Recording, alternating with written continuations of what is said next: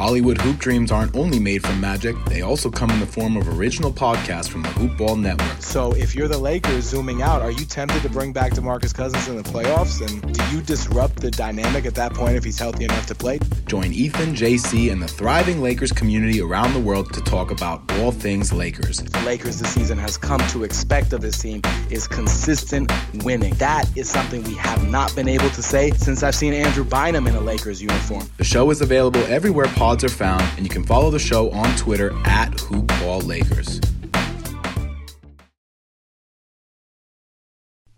The following is a Hoop Ball presentation.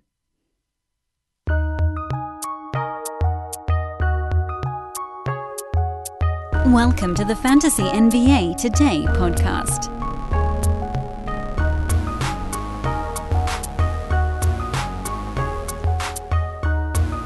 And here I thought yesterday's podcast about magic bands was funny.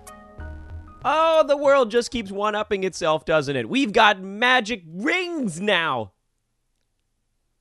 Magic bands, magic rings. At this point, any damn thing to get a basketball game going. Good morning, everybody. Happy Friday, happy weekend, whenever you happen to be listening to this podcast. This is Fantasy NBA Today, a Hoop Ball presentation. Hoop-ball.com is the website. I am your host, Dan Besbris.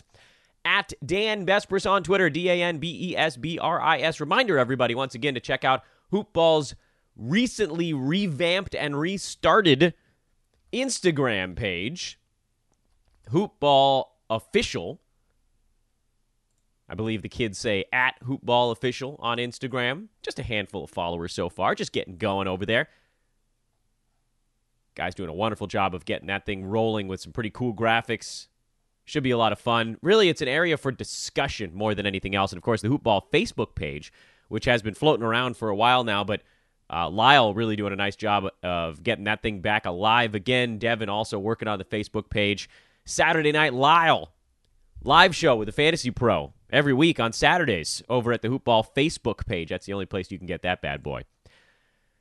Shout out to the guys over at Hoop Ball Clippers and Hoop Ball Pelicans and Hoop Ball Lakers, all three of whom had a show out yesterday, late last night.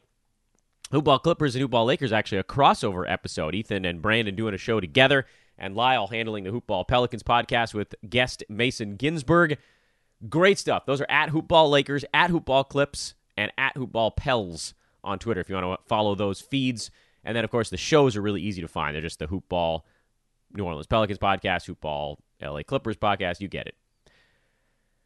Okay, so let's talk a little bit about these magic rings, and then we'll segue into some fantasy stuff today. I didn't read the full text of the article on how these rings work at a nano level, but apparently the rings are from a company named Oura, O-U-R-A, and by wearing them, it can track a player's body temperature, heart rate, resting or oxygen levels. And from that data, and I'm assuming a little bit of other stuff, it can actually let a player know if they're showing symptoms of illness. And, of course, the one that they're paying most attention to would be COVID. But obviously, if someone's showing symptoms that are irregular, meaning that, heart rate is the wrong target number, I assume the players are not going to be wearing these when they're actually running around on the basketball court because your heart rate's going to be going a little bit faster when they're sprinting up and down the floor. But, if they're sitting in their hotel room and all of a sudden their resting oxygen level starts to dip, that might be a time that they want to pay attention to it. My fear with something like these rings is that I'm not personally in the medical field, but I am connected to a host of people that are. My wife is a doctor, my uncle's a doctor, my cousin's a doctor, actually two of them. My aunt is an ER nurse. It's a little bit stereotypical, I know, but I grew up in a medical household, in a medical family, and they're basically all here with me in LA. So it's not like these are people that I don't see or talk to, except now during the pandemic, don't see or talk to anybody. But so, kind of growing up around medicine, you learn more than you want to, and now still being around it, given that, and again, my spouse is a doctor, you sort of know that little things like this, they tend to set off more alarms rather than fewer. Meaning, what if the ring isn't properly contacting part of the skin?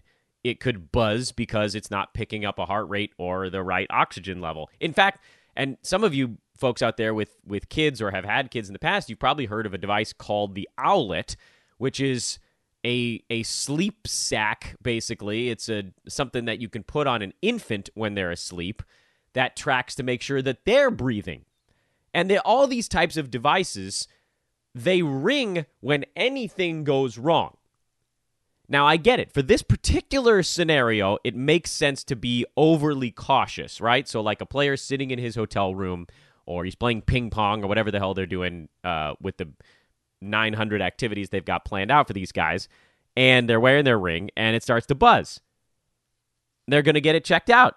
I don't know if they got to go see like the physician on site or whatever it is. Maybe they get they get a test, an additional test. These guys are getting tested every single day, but presumably the ring can pick it up before an actual COVID test that requires viral load can.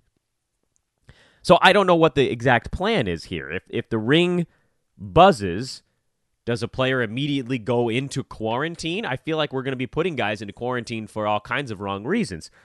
So we don't have this success rate, but let's say that it's even 80%.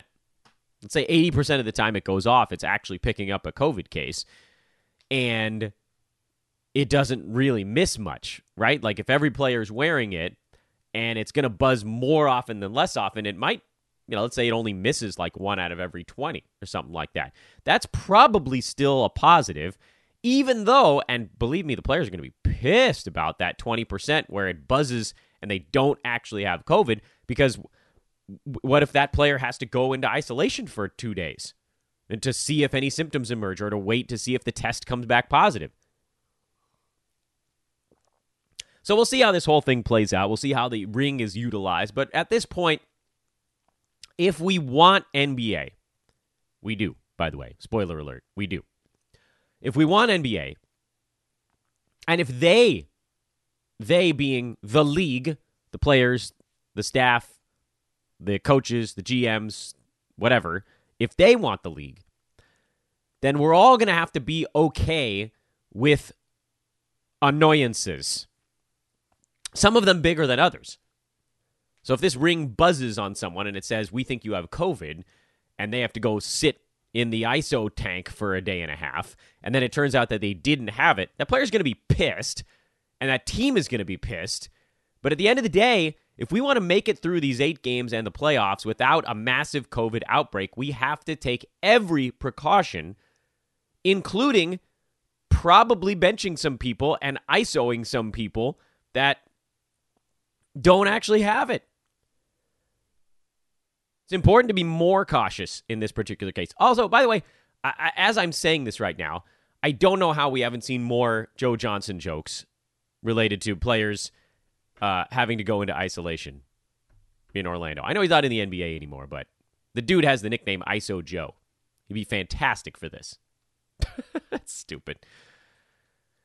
We laugh so we don't cry. Okay, so magic rings, magic bands, that's what's happening here when the NBA gets going again. We continue to wait and see. Kendrick Perkins and Kyrie Irving are beefing. Just another day. COVID cases are very high in the Orlando area. I don't know if that's going to play an impact on anything. It's also still, by the way, countdown, 41 days away from the NBA coming back. So if they actually take measures and try to knock some of that stuff down, they should be okay. And the Disney campus is some 25-ish miles, I think, away from the main part of Orlando. Where is it? Is that Kissimmee? Am I getting that right? It's its own little bubble. That's the point. The issue is people coming in, where do they work, who are coming in to service this NBA bubble? So that's going to be where you need to be very, very cautious. Yesterday, we talked about resumption leagues, and I would suggest we all get in them because at this point, this is our only shot to play fantasy NBA for what would eventually be 8 or 9 months. If someone during a normal offseason, which for fantasy folks runs from April through basically September, because in September we go full bore into draft prep, and oftentimes even a little bit earlier than that. If someone in that April-September window said to me, Dan, would you want an 8-game NBA season in July? I'd probably say no. Because we've been going so hard for 180 regular season days plus a month and a half before that to draft. So, we've been crushing it for like 230 straight days. My brain says, no, take some time off.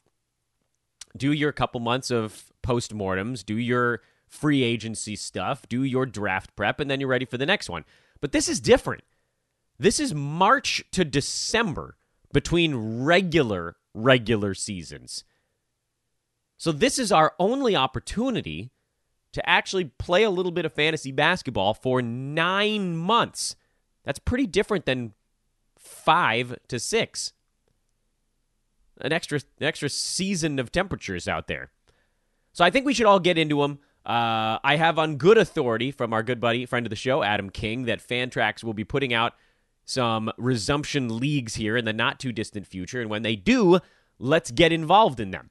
And as we talked about on yesterday's podcast, two of the main things you need to be looking at when you're drafting for these particular leagues is, number one, who's actually going to play, right? We talked about, and that was really the big one. We talked about league settings as kind of the little side note on yesterday's podcast, but the main one was, instead of trying to figure out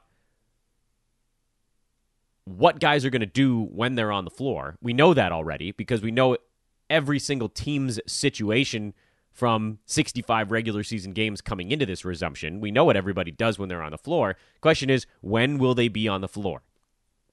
That's where we left off on yesterday's podcast.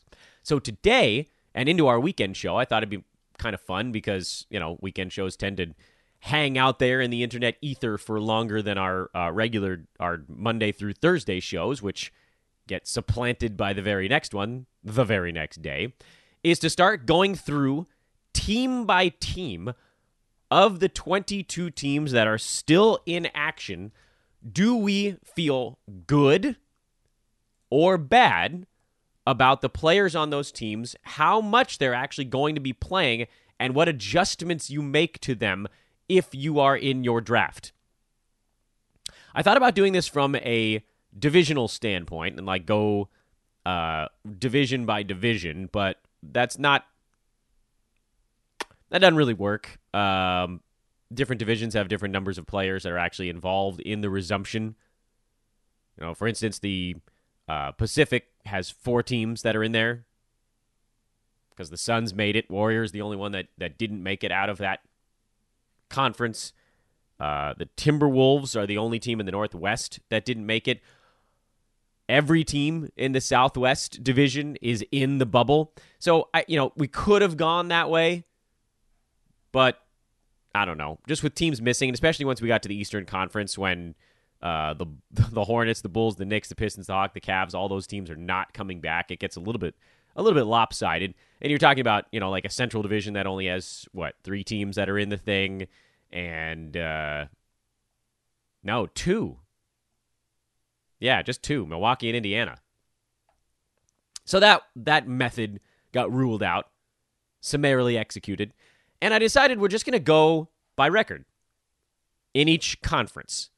So today we'll start in the Western Conference. You guys know I like to move west to east across the United States because, I live in the western side of the United States, so that's where we start, and we'll work our way down the records, starting at the top with the Lakers, discussing what each team is looking at during this 8-game resumption, what players may see a boost or a knock as a result of what their team is looking at, and we'll get through, there's 22 teams that have come back.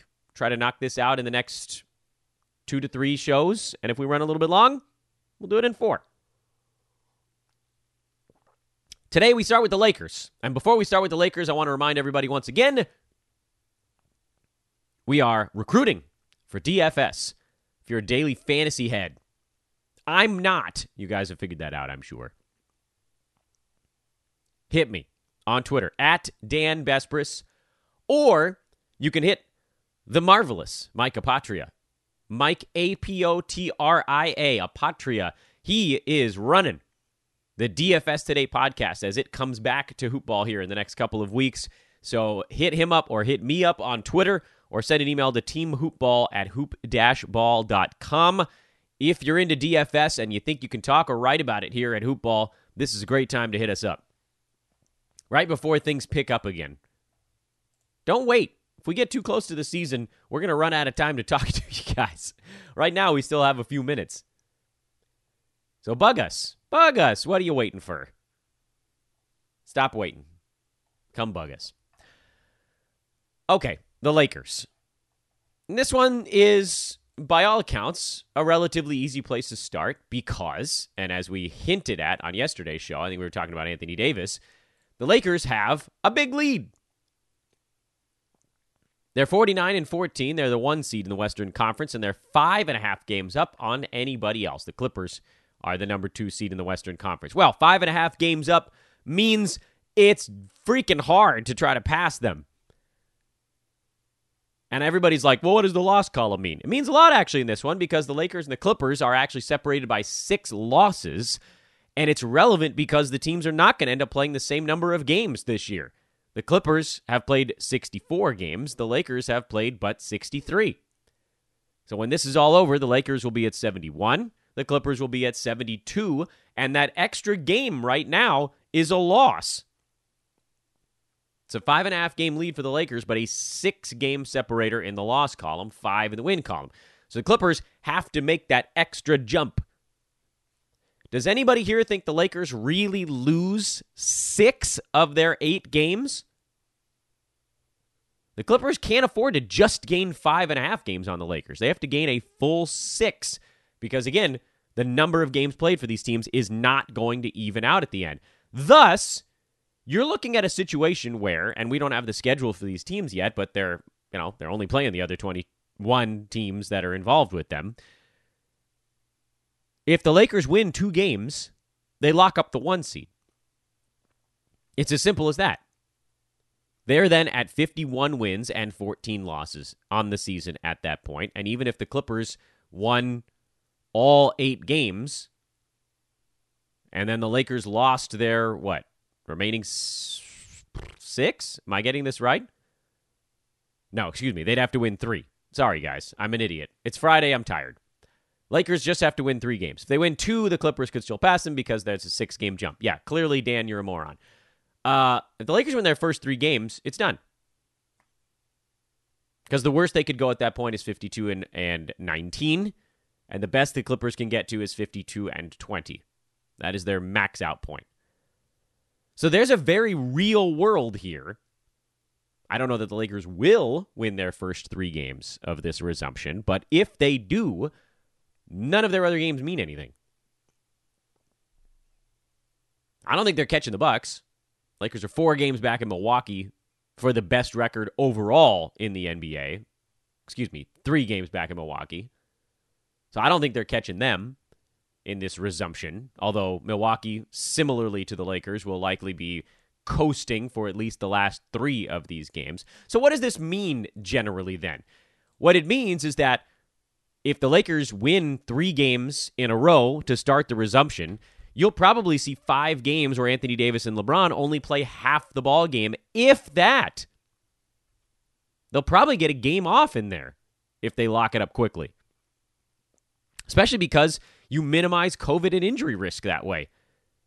I know you want them all tuned up, and certainly having all 8 games to actually get your legs underneath you and kind of remind yourself of team chemistry is important. That's the only reason I think they'd even play half the game. They'll do their rotations, they'll get them in order, but you're talking about, and I mean, let's say conservatively, the Lakers take 5 games to win 3. They go 3-2. You're still looking at 3 games at the end of this resumption where their guys are not going to be playing the normal minutes. And that means, as we saw earlier this year, when Anthony Davis sits an entire ball game, JaVale McGee and Dwight Howard both became hugely relevant fantasy players. When LeBron sat out, actually it was Rajon Rondo that saw one of the biggest jumps, but I don't even think I can recommend that even in this scenario, but maybe. If he's playing like 35 minutes with LeBron out and with his horrible percentages, he could still triple-double. Seems like just the kind of game, a meaningless resumption game where Rondo would get you like 14, 14, and 11. So there are three very distinct backups on this Lakers team that, and I don't know if your leagues are going to allow pickups and drops. I would assume so if it's a points or roto format. Why not allow pickups and drops? I would try to get out in front of that curve, and I'm probably drafting JaVale McGee with the expectation that I can use 2 or 3 of his probable starts. I mean, he was starting anyway, but his minutes, instead of being 17, will be more like 24 or 25. And he's a great fantasy player if he gets into the mid-20s. We hinted at this on yesterday's podcast. What does it mean for guys like Anthony Davis and LeBron James? Well, I think you kind of have to jump over them. I don't think you draft Anthony Davis with a top 2 or 3 pick because there's a very real chance that he only plays half of this resumption, basically. 3 full games and like 5 partial games. A little bit more than half if you're looking at the total accruing that he could be doing there. Same thing for LeBron. I just don't see a planet where those guys play 34, 35 minutes all 8 games. Danny Green, not interested. KCP, not interested. I mean, I'm sure he'll do a little bit more if LeBron sits some games out. But the guys you're looking at here, unfortunately, are Rondo, and I don't think I would draft him. I think I'd rather wait and see on that front. But JaVale, you got to put him on your list of guys that could slot in because he was top 150 over the entire regular season anyway. But if you look at the games that Anthony Davis missed, he was a monster. He was a beast in those games, and it was great. And he was on and off of fantasy teams throughout the year, and rightfully so, because when the Lakers were healthy, McGee wasn't doing enough to be on a fantasy roster. But when AD was out, that changed everything. You can look at McGee's fantasy numbers from this year and just look at the games where he cleared 20 minutes. That's all you need to do if you want to see what he's capable of. Early in the season, he had a 29-minute game against Memphis where he went for 10 and 9 with a block. And by all accounts, that was actually a fairly slow game. A couple weeks later in Golden State, he went for 18 and 17 with 3 steals and 3 blocks in 27 minutes. 23-minute game against the Thunder on November 19th. 8.6 boards, 4 blocks. This is game-changing stuff. Because if he gets 3 or 4 games in a row to just go nuts, we saw what he could do early last year. Remember pre-pneumonia JaVale McGee last season? This is an 8-game roto season, and JaVale McGee in 4 starts could get you 15 blocks. 15 blocks in a roto format, if that's really what you're looking at, that could almost win the league for you. 14 blocks would be the difference between like 10th place and 2nd place in your roto league. Because this is such a small sample size. We're talking 8 games at every roster slot. You're talking a total of 80 games played. Think about it from this perspective. We'll do the math side. The average number of blocks you need to be kind of middle of the pack in your fantasy league is somewhere between 0.6 and 0.7 per player in a 12-team league. Sorry, you got to list that. Obviously, it's lower if your league is bigger. It's higher if your league is smaller.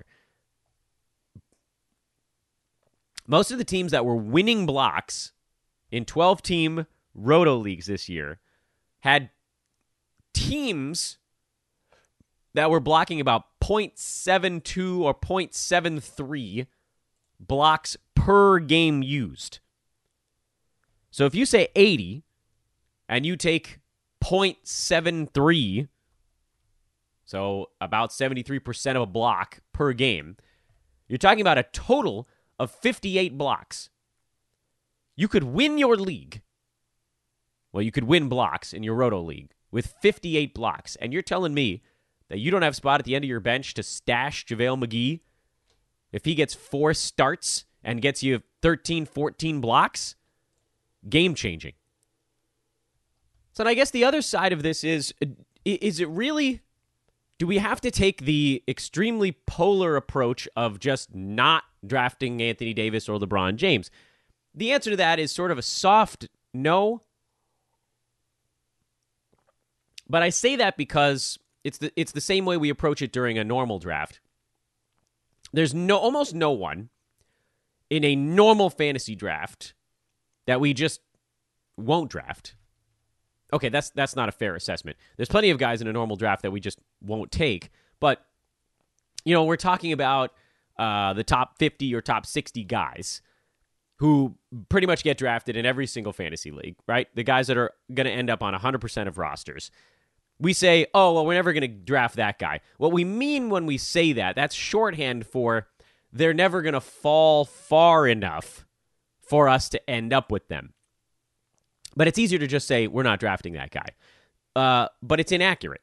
So when we talk about somebody like an Anthony Davis or a LeBron James here for a resumption where they may only play in 4 of the 8 games, or they may only play starters minutes, I should say, in 4 of the 8 games, we're not just not going to draft them, but we need to see where they're going to end up. If AD's really still going in the top 2 or 3, I don't think you can take him there. If LeBron's still going around 11, where he was finishing the regular season in March in a 9-category format by averages, we probably can't take him there either. You have to demote these guys. You have to treat them, and you can do the math pretty easily, because a normal regular season is 82 games. This resumption is 8. It's basically 10% of a regular season. So if somebody misses 1 game, it's like them playing in 72 games of a regular season. If they miss 2 games, it's like them playing in 62 games of a regular season. Just do that. It's fuzzy math, but it mostly works. What happens? I mean, look, this is a pretty easy discussion to have. Look at last year, where we have an entire full season of stats to work with. Look at someone near the top, like an Anthony Davis, who was number 2 by averages last year, but missed 25% of the regular season. More, actually. He missed 26 of the 82 games last year. That's more than 25%. That's, what is that? That's like around 30. 31.7, says the calculator. That's 31.7% of the season last year. So that's like missing somewhere between 2 and 3 games of this resumption. All right, put that in your head. That's what if Anthony Davis plays in 5 or 6 out of the 8 games of this resumption, and he was going to be the number 1 or number 2 player if he played in all of them. What does that do to his totals value? Well, last year, he was 2 by average. He was 11 by totals. So that's what I'm saying. We're not never drafting Anthony Davis, but if you think he's going to miss 3 games of this resumption, which again is basically like playing in 52 out of 82 games of a regular season, well, he shouldn't be a first-round pick anymore. Does any of us think Anthony Davis is actually going to fall outside the first round? No way. No way.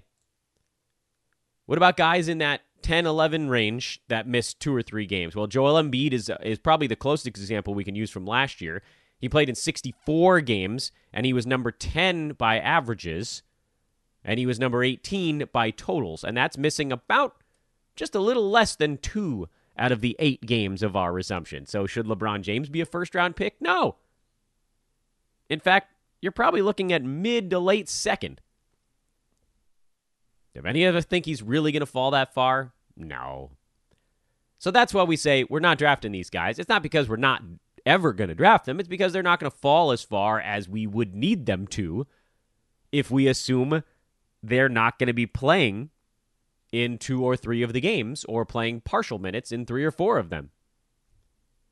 Simple enough. I realized that just the Lakers there took like 15 minutes, so this process might take longer than I realized. So buckle up, everybody. this might be more like a week or week and a half long adventure. Team number 2, we'll do the Clippers, and we'll see how long the pod is at that point. This is the beauty of planning it out and then not knowing how long certain segments are going to take. The Clippers, 44-20. They're a different beast because they're a game and a half up on the Nuggets. They actually have a team breathing down their necks. On top of that, and this I think is worth mentioning, both the Clippers and the Nuggets far better at home than they are on the road. Right now, the Clippers would play the Mavericks in the first round of the playoffs, the Nuggets in the second round. Right now, the Nuggets would play the Rockets in the first round of the playoffs, and then, of course, the Clippers in the second round. Both of those teams, I think, are thinking more about the second round of the playoffs than the first, which could end up biting them in the butt, actually. Clippers, Mavericks are no slouches when they're healthy. Rockets are a weird team that can kind of catch you napping a little bit. I mean, I know the Nuggets, by record, are better, but 2.5 games, even though that separates, 3, 4, 5 seeds in the Western Conference, those teams are not that different. Also, those teams far better at home than on the road. There's a couple teams in the West that are pretty much the same. Lakers actually better on the road than they were at home this year, but again, not really relevant for our fantasy discussion. All right, so back to the Clippers. 44-20. 25-7 at home, one of the best home records in the NBA. 19-13, fairly pedestrian on the road for a team as good as they are or should be. 19-13? I mean, that's not. Jazz have a better road record. Mavericks have a better road record. It's good, right? Not that many teams are good on the road. They're good enough. But you got to think that in the Clippers' minds, and it's funny too because when you think about the Clippers quickly, you're like, oh, Kawhi Leonard, NBA champion, Paul George, 2 superstars, veterans, Doc Rivers, head coach. This team feels like a team built to win both at home and on the road, and it just hasn't, for whatever reason, panned out that way this year. They're 6 games better at home than they are on the road. It's not 76ers range goofiness, but it's substantial. I would have thought coming into the season, Clippers, Lakers, Bucks, these are the teams that should have been same at home on the road. Teams that have that championship pedigree, veterans, defense, and yet it didn't really turn out that way. Okay, but is it really going to define what the Clippers do during these final 8 games? Do they care that much about staying in front of Denver and maintaining home court through at least the first 2 rounds of the playoffs? I think the answer to that is sort of, which is kind of a cop-out of an answer. But what it means is that you're probably going to see Kawhi Leonard take a rest day just because he's Kawhi Leonard. You're probably going to see Paul George take a rest day because of the kind of season he's been through. And after a long downtime, I don't think they want to risk either one of those guys getting dinged up again. But I don't think, and this could change, right? If Denver loses their first 2 games and the Clippers win their first 2 games, that 1.5 game lead becomes 3.5 with 6 games to go in the resumption, and then they can throw it into cruise control. But just from a, hey, someone is chasing us, and we'd rather stay in front of them mentality, I at least think the Clippers give you a good 5 or 6 strong games in this resumption. And then let's assume Kawhi and Paul George each take at least 1 game off. You're talking about basically like an average number of games played. So around 6.5 or 7 out of the 8. I don't think that you make a large-scale downgrade on Kawhi Leonard. Now, admittedly, he finished at number 3 on a per-game basis in 51 games so far this season. I don't think he's getting drafted at number 3. By totals, he was at number 6 at the time the NBA shut down. You probably see him getting drafted in that Jokic Dame range, which is usually the kind of 5 through 8 or 9 category. So probably sooner than he was drafted at the beginning of the year. Kawhi was going more in that 10 to 12 range. I think he goes maybe a slot or 2 earlier than that, but probably not any earlier than that, and I doubt he falls as far as he did to begin the year. Paul George is, to me, actually the more interesting case of the Clippers because he was drafted around 20 to start the year, with teams assuming he would miss the first few weeks of the season and then be Paul George again. And then as it turned out, not only did he miss those games, he missed additional games, and he wasn't really himself even when he was playing. George finished at number 30 in just 42 games played. So worse than that by totals. Still averaged 21 points, 6 boards, 4 assists, 1.3 steals. This downtime could actually have been really good for Paul George. Opportunity to finally kind of get healthy. By the time they actually get to training camp and start playing meaningful minutes and ramping up, it'll be basically a 4-month break for him. So he sure as hell better be healthy. I think they'll go relatively easy on him. Like, you're probably not going to see him playing 34, 35 minutes in these games, but he'll probably look more like himself in 30 minutes. And so he's a guy I think could be an interesting little value here coming back for the resumption. Paul George, what do we think? Ends up somewhere in the teens? I could see him ending up in the teens. I could see him getting drafted later than that. Now, I say teens, and I have to adjust everything I'm saying because there are going to be 8 teams missing. So, teens plus. Everything is, you just move it forward by removing the players that aren't there. I'm saying teens if all 30 teams were actually involved in this thing.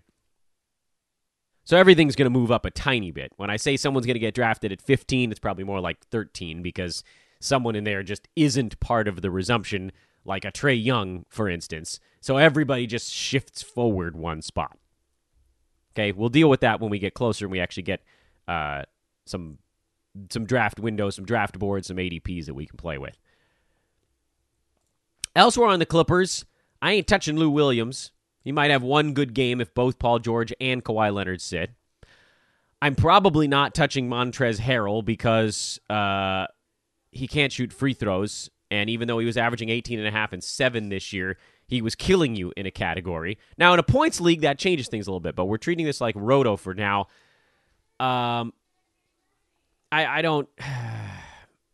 This is where it gets a little bit tougher because he finished at 101, but there were a lot of people in front of him that again, are not part of the resumption. So he'll be a higher-ranked guy than that now, which means he probably should be on a fantasy team, but to say, hey, here's where I would take him is kind of confusing, at least until we get a full draft board in front of us. Sorry, guys, I do a lot of research for this pod, but I'm not going to go and create my own list of players now when I can just wait a week and have one done for me. Listen, it wouldn't be hard, but it would be tedious as hell to go through the top 150 and just cross out everybody that's not playing and then shift everybody up. We'll do it. We'll do it in Excel at some point when we're making our final list. But right now, we're just looking at the names of players and teams and who goes up and who goes down. And for Montrezl Harrell, it's probably a sideways arrow. Whatever he was doing before, he's probably going to be doing again. He was number 101 going into the break. Some number of players in front of him are no longer playing, and so he moves inside the top 100. Therefore, he should be on a fantasy team, but he's not a guy to target necessarily. All right, let's do one more team. Let's get through 3. These are taking longer than I expected, but it doesn't matter. There's a lot of things to talk about right now, and the Denver Nuggets are the next one on the board. And finally now, we're talking about a team that to me is relatively easy. The Nuggets want to pass the Clippers. They care, I think, more than the Clippers do about getting into that 2 seed. Does that mean that the Clippers will then in turn have to care a little bit more? Possibly. But it's also conceivable that the Clippers are just like, you know what, if they pass us, they pass us. They probably won't, but it's not the end of the world. Nuggets don't want to fall back, desperately don't want to fall back into the 4 slot because that puts them on the Lakers side of the bracket. They would love to get in front of the Clippers to get home court in each of the first 2 rounds because they are far better at altitude than they are away from it. And so I think they're going to play hard all 8 games. Maybe somebody gets a day off, maybe the last game of the 8 if it looks like the seeding is all completely locked into place. But I think you can say that with pretty much any team at this point. Therefore, I'm all for Denver Nuggets Whatever nuggets you can get your hands on that those guys were actually playing well before the shutdown, get them going again. Nikola Jokic playing his butt off prior to the shutdown. He was number 9 by averages. He played in all 65 games. By totals, he was better than that. I would take him early. I would take him. I know this is insane to say. I would take him before Anthony Davis. Nuts, right? But by totals, if Jokic plays in all 8 games and AD only plays in 5, and maybe 2 partials and then a day off, Jokic beats him in total value. It's crazy. It's completely crazy. I know. It's completely nuts. AD missed about 15% of the Lakers' games so far this year. And he was number 2 by totals. Jokic didn't miss any games. He was number 3 by totals. There was still a decent amount separating those two guys. But again, we're talking about every 1 game missed during this resumption is like 10 games missed during the regular season. Want to know the difference in games played between AD and Jokic this year so far? 10. Exactly 10. Exactly 10. Which brought them from a value separation of about 0.5, if you're looking at Basketball Monster, from 0.5 down to 0.24, meaning another game separated. If Jokic plays one additional, meaning if Jokic gets about 2 games more during this resumption, 2 games worth of minutes, he outperforms Anthony Davis. It's nuts. It's nuts. So he needs about an extra 60 to 70 minutes. But I think right now he actually gets there. Jokic played about 32 minutes a game during a regular season. If he plays in all 8 games, that gets him to around 250 minutes. If Anthony Davis plays in 4, even if he's at 35 minutes a game, that's 140. Do we think he's getting to 110 over the final 4 if they lock it up? I don't. I think 90-something is the absolute highest. Do we think he gets to 70 games or 70 minutes fewer? Do we think he gets to 180? Maybe. A lot of risk there. It's close. Admittedly, it's close, right? Because even right now we're looking at them and we're saying AD would be around, number 12-ish, number 11, number 12 if he misses 2 games. Jokic could potentially pass him there if he plays in all 8. If there's a 2-game separation, Jokic passes Anthony Davis. If it's less than that, AD probably stays in front. So it's a weird thing to have to think about. Would you take Jokic in front of AD? In this scenario, maybe. Elsewhere for the Nuggets, Jamal Murray, definitely worth grabbing. He finished at 52. He'll probably play right around that mark during the resumption. Will Barton finished at 67. He'll probably be right around that mark during the resumption. Paul Millsap had an opportunity to get healthy. He, I think, should actually be a value during this resumption. And again, we talk about what they're going to be doing. I shouldn't use the rank. I got to get away from that crutch. I think that their actual stats will likely be the same during the resumption as they were during the regular season. I don't think I would venture to go as far as Gary Harris, but worth a look at the end of drafts because he played big minutes. And he was a top 150 guy when everybody was playing. But again, 22 out of the 30 teams are still playing, meaning 8 of the 30 teams are gone. 8 out of 30, by the way, is about 27% of the NBA. So 27% of the top 150 is 40. On average, and we don't have the exact number in front of us here, but Gary Harris would move up most likely 40 slots just because teams aren't playing. So his exact same stats coming back would make him number 113 instead of 153, roughly. This is rough. 113 is pretty damn close to being useful. Close, I say. But if he gets hot for 3 or 4 of those games, he could easily be a top 100 guy. So, there's probably 5 Nuggets I would put on my fantasy team coming into this resumption. I think they're going to be playing hard. I think the key starters are going to be playing their 30-ish minutes a game. Paul Millsap maybe more in that 27 range. But they were, outside of Millsap, generally healthy anyway after a stretch where almost the entire team was hurt for a little bit. to me, this is a team you should be looking at. Target Nuggets. You know what they're going to do. The stats shouldn't change much coming back here from the break. They're going to be playing hard, probably for all 8 of those ball games, or at least 7 and change. Call it 7+. And those are just the kind of guys you want on your team at this point. It's kind of like with the playoff league, where sometimes it actually makes more sense to take the guys who you think are just going to get all 8 games. I mean, Nikola Jokic is a perfect example of what totals do to a player's value. Again, he was number 3 this year by totals, despite being number 9 by averages. This is incredibly relevant right now because number 9, certainly not the same as number 3 on a per-game basis. And during a long regular season, there's so many things that can go right or wrong where you're like, okay, yeah, I mean, the number 9 guy or the number 10 guy, who do I think is going to play more games between Jokic and Bradley Beal, blah, blah, blah. It's tough to say. Right now, you can plot this out. You know exactly what every team is playing for, and barring injuries, which might happen, COVID or otherwise, you know the motivation for these teams. It's telegraphed. We know Jokic is going to try to play in all 8 of these games, as long as his team is still fighting for that number 2 seed. He played in all games coming into the break. He's going to probably try to play in all of them coming out of it. So even if he's number 9 by averages, which, by the way, still might not be the case because Cat not playing. He was in front of him on a per-game basis. Kyrie was in front of him on a per-game basis. John Collins was in front of him on a per-game basis. If you just remove those guys, Jokic already moves up to number 6 by averages.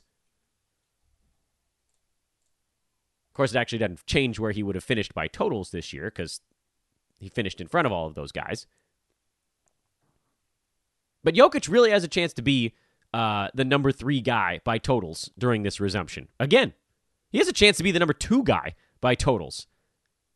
Isn't that insane? If he passes Anthony Davis by totals during this resumption, to me, the only player that almost definitely finishes in front of Jokic is James Harden. Damian Lillard could finish in front of Jokic. He could be the number 2 guy out of the resumption. Although if they get eliminated quickly, that goes up in flames. It's crazy stuff to think about right now. But this is how things change for the resumption versus drafting for a regular season. Let's put a pin in this one. We're almost 50 minutes into the podcast. We only got through 3 teams. I think we'll probably move a little bit faster when you get into these clubs that are actually trying. The Lakers took longer because you had more adjustments that needed to be made. On Monday, we'll loop back around. We'll start with the Utah Jazz, the Thunder, the Rockets most likely, and then hopefully we'll get to the Mavs as well on Monday. If time, we'd get to the Memphis Grizzlies, but I have a lot to say about the Grizz, Blazers, Pels, Kings, Spurs, and Suns, and whether you should even be drafting some of the players on those teams. So those will probably take place more towards the middle of next week. Good stuff getting us rolling here as we prepare for the NBA to come back, we hope. 41 days and counting. This is Fantasy NBA Today. Again, DFS heads, hit me up at Dan Besbris on Twitter. Have a lovely, safe weekend. Please be safe. Please wear a mask, actually. Please do it. So little. It's such a little thing to do, and it can do so much. Please wear a mask. Be safe. We'll talk to you guys on Monday. This is Fantasy NBA Today, a hoopball presentation. Later.